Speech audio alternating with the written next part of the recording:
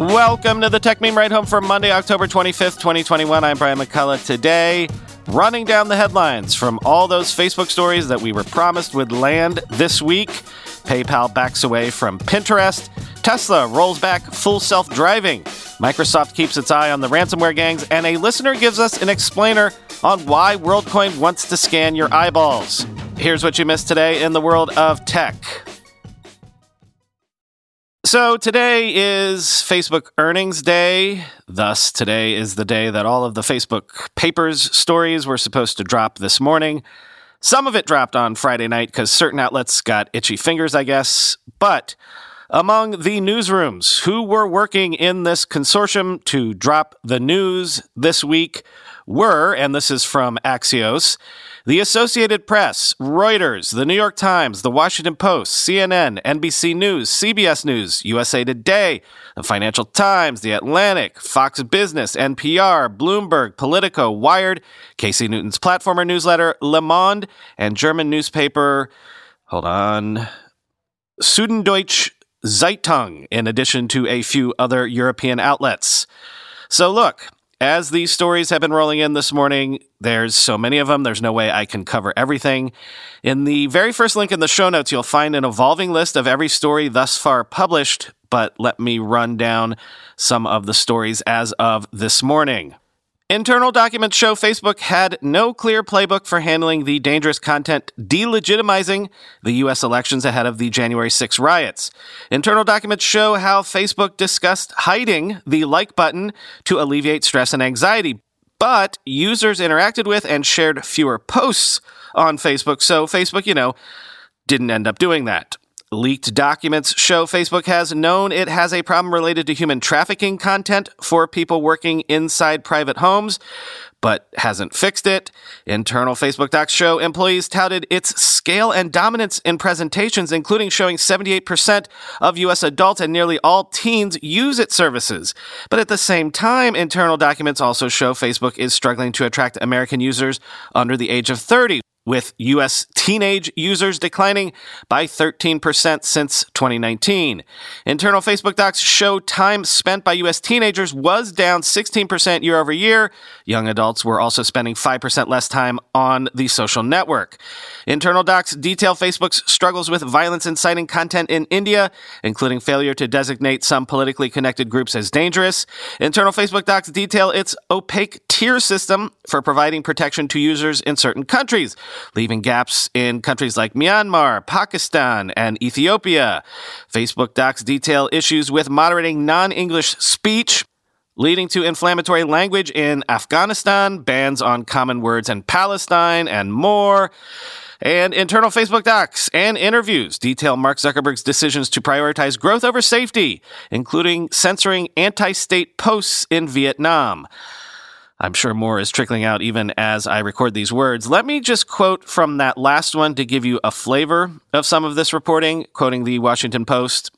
Late last year, Mark Zuckerberg faced a choice: comply with demands from Vietnam's ruling Communist Party to censor anti-government dissidents, or risk getting kicked offline in one of Facebook's most lucrative Asian markets. In America, the tech CEO is a champion of free speech, reluctant to remove even malicious and misleading content from the platform.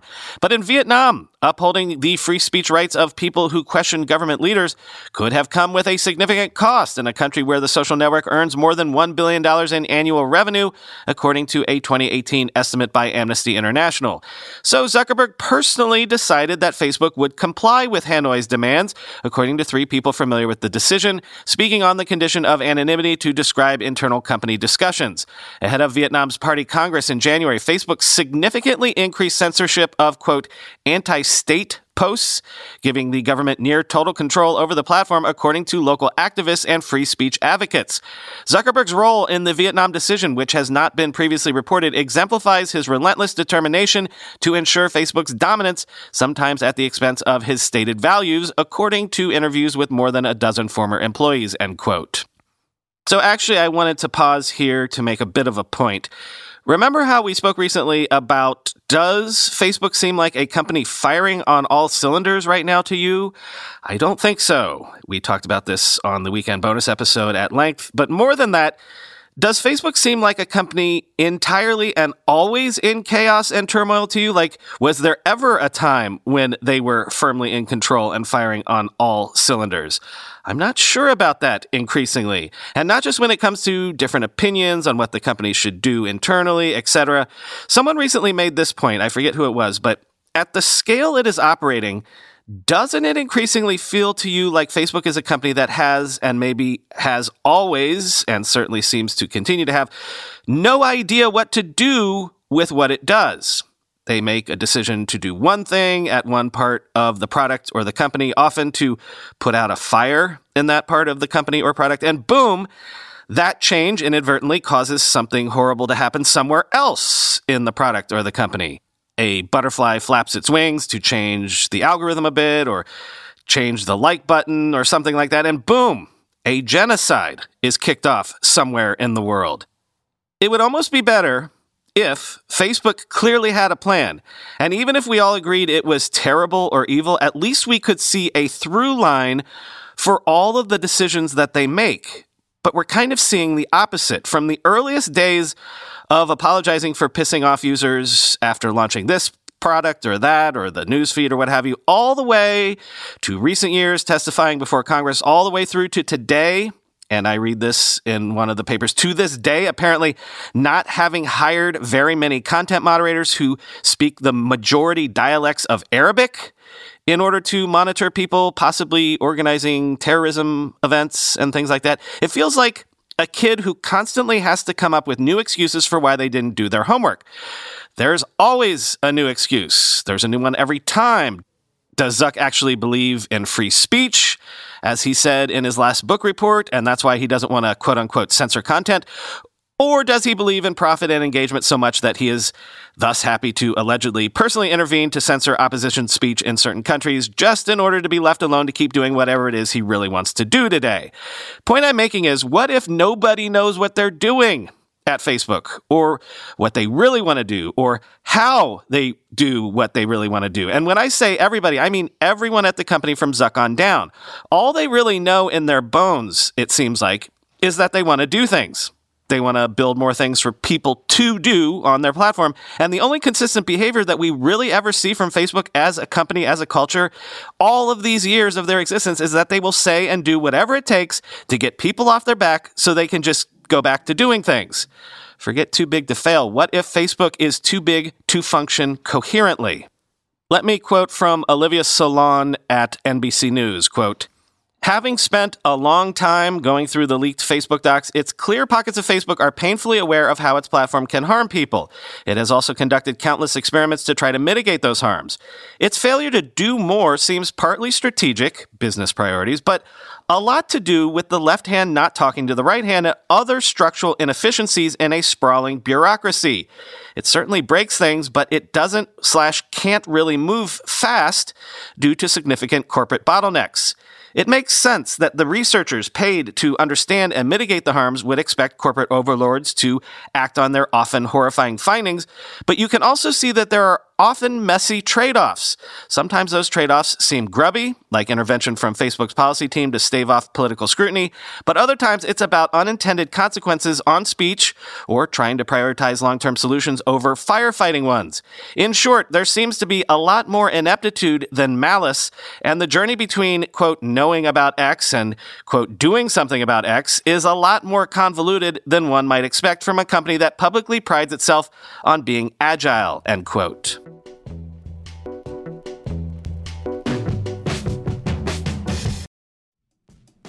When you go through airport security, there's one line where the TSA agent checks your ID and another line where a machine scans your bag. The same thing happens in enterprise security, but instead of passengers and luggage, it's end users and their devices. These days, most companies are pretty good at the first part of the equation where they check user identity, but user devices can roll right through authentication without getting inspected at all. In fact, 47% of companies allow unmanaged, untrusted devices to access their data.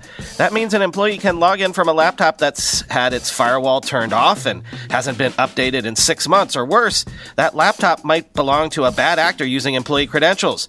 Kolide finally solves the device trust problem. Kolide ensures that no device can log into your Okta-protected apps unless it passes your security checks. Plus, you can use Kolide on devices without MDM, like your Linux fleet, contractor devices, and every BYOD phone and laptop in your company. Visit kolide.com/ride to watch a demo and see how it works. That's KOLIDE.com/ride. We're being sponsored today by a company on a product that longtime listeners know I have used for years and literally cannot live or at least work without it.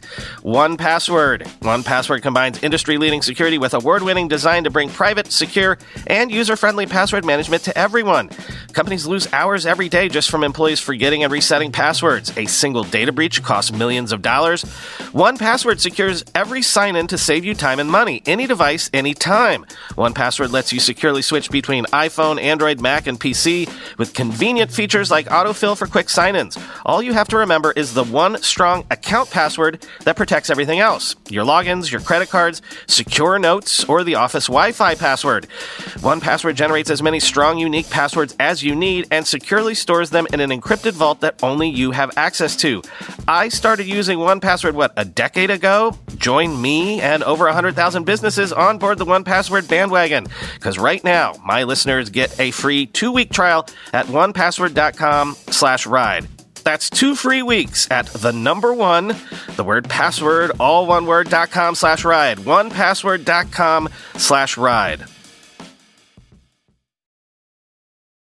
Quick update. PayPal says it is not pursuing an acquisition of Pinterest at this time. Sources say PayPal discussed paying around $70 a share for Pinterest, valuing Pinterest at around $45 billion. Perhaps the response of PayPal comes from the stock market response thus far to these rumors, quoting Bloomberg. In response to market rumors regarding a potential acquisition of Pinterest by PayPal, PayPal stated that it is not pursuing an acquisition of Pinterest at this time, the company said in a one-sentence statement Monday. Analysts questioned the logic of the deal after the initial reports, quote, "We are perplexed by this potential transaction and see little or no strategic rationale," Andrew Jeffrey, an analyst with Truist Securities, said, quote, "We see such a move as an act of near desperation," end quote. Tesla said it has rolled back its full self-driving beta test from version 10.3, which improved many items like brake lights and turn signal detection, all the way back to 10.2 after, quote, "seeing some issues," quoting The Verge. Version 10.3 began rolling out on Saturday night/Sunday morning with a long list of release notes. The list mentions changes starting with introducing driver profiles that can swap between different characteristics for following distance, rolling stops, or exiting passing lanes.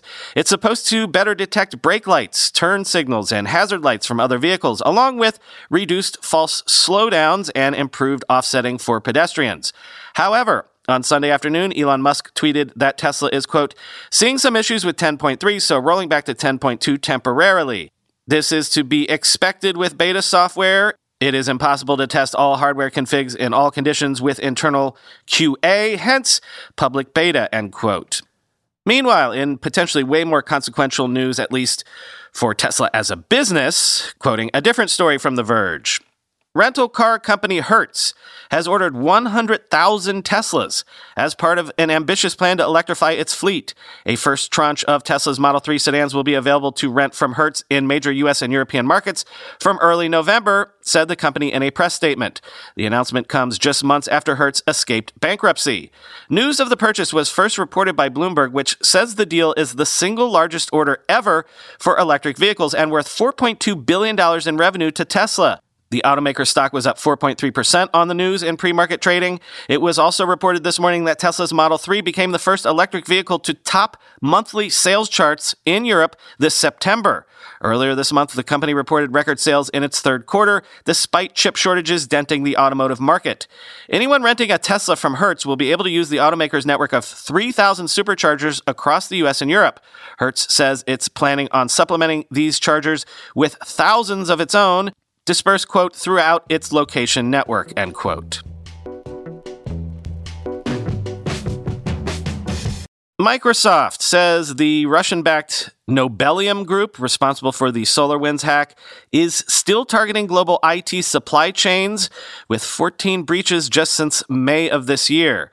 I wonder if this news might be related. Tesco, the UK's largest supermarket chain, was hacked on Saturday, halting online grocery orders through Sunday. Tesco says its site and app are back up and running, but back to that Microsoft report, quoting Bleeping Computer, the main targets of these new attacks are resellers and technology service providers that deploy and manage cloud services and similar tech for their customers. Microsoft notified impacted targets of the attacks after spotting them and also added detections to their threat protection products, enabling those targeted in the future to spot intrusion attempts. Since May, we have notified more than 140 resellers and technology service providers that have been targeted by Nobelium, said Tom Burt, corporate vice president at Microsoft.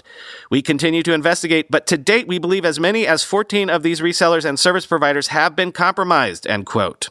As Burt added, in all, more than 600 Microsoft customers were attacked thousands of times, although with a very low rate of success between July and October. These attacks have been a part of a larger wave of Nobelium activities this summer. In fact, between July 1 and October 19 this year, we informed 609 customers that they had been attacked 22,868 times by Nobelium, with a success rate in the low single digits, Burt said. By comparison, prior to July 1st, 2021, we had notified customers about attacks from all nation-state actors 20,500 times over the past 3 years, end quote. This shows that Nobelium is still attempting to launch attacks similar to the one they pulled off after breaching SolarWinds systems to gain long-term access to the systems of targets of interest and establish espionage and exfiltration channels, end quote.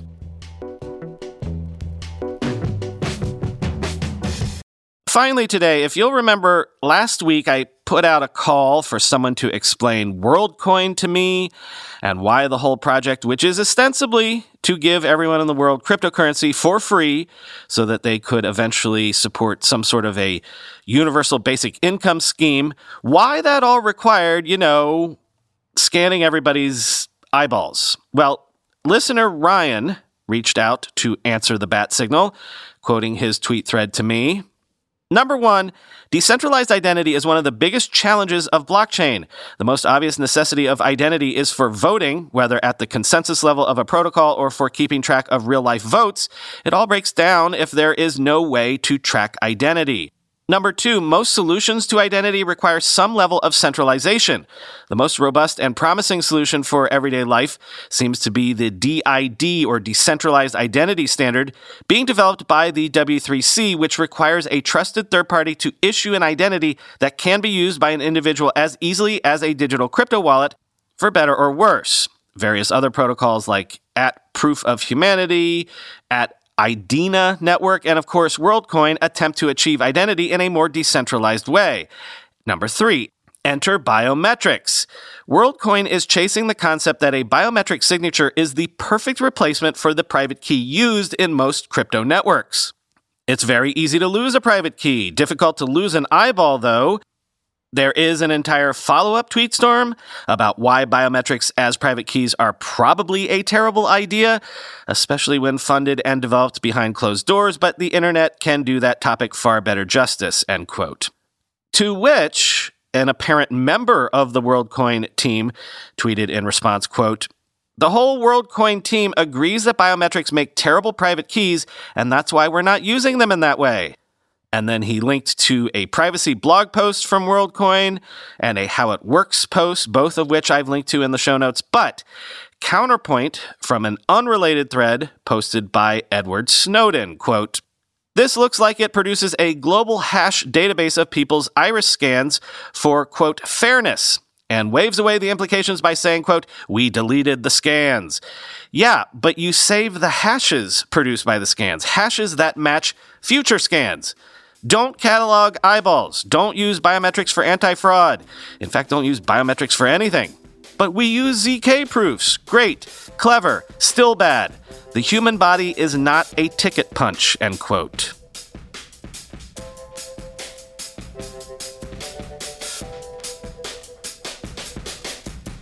That's all for today. Nothing pithy for you. Talk to you tomorrow.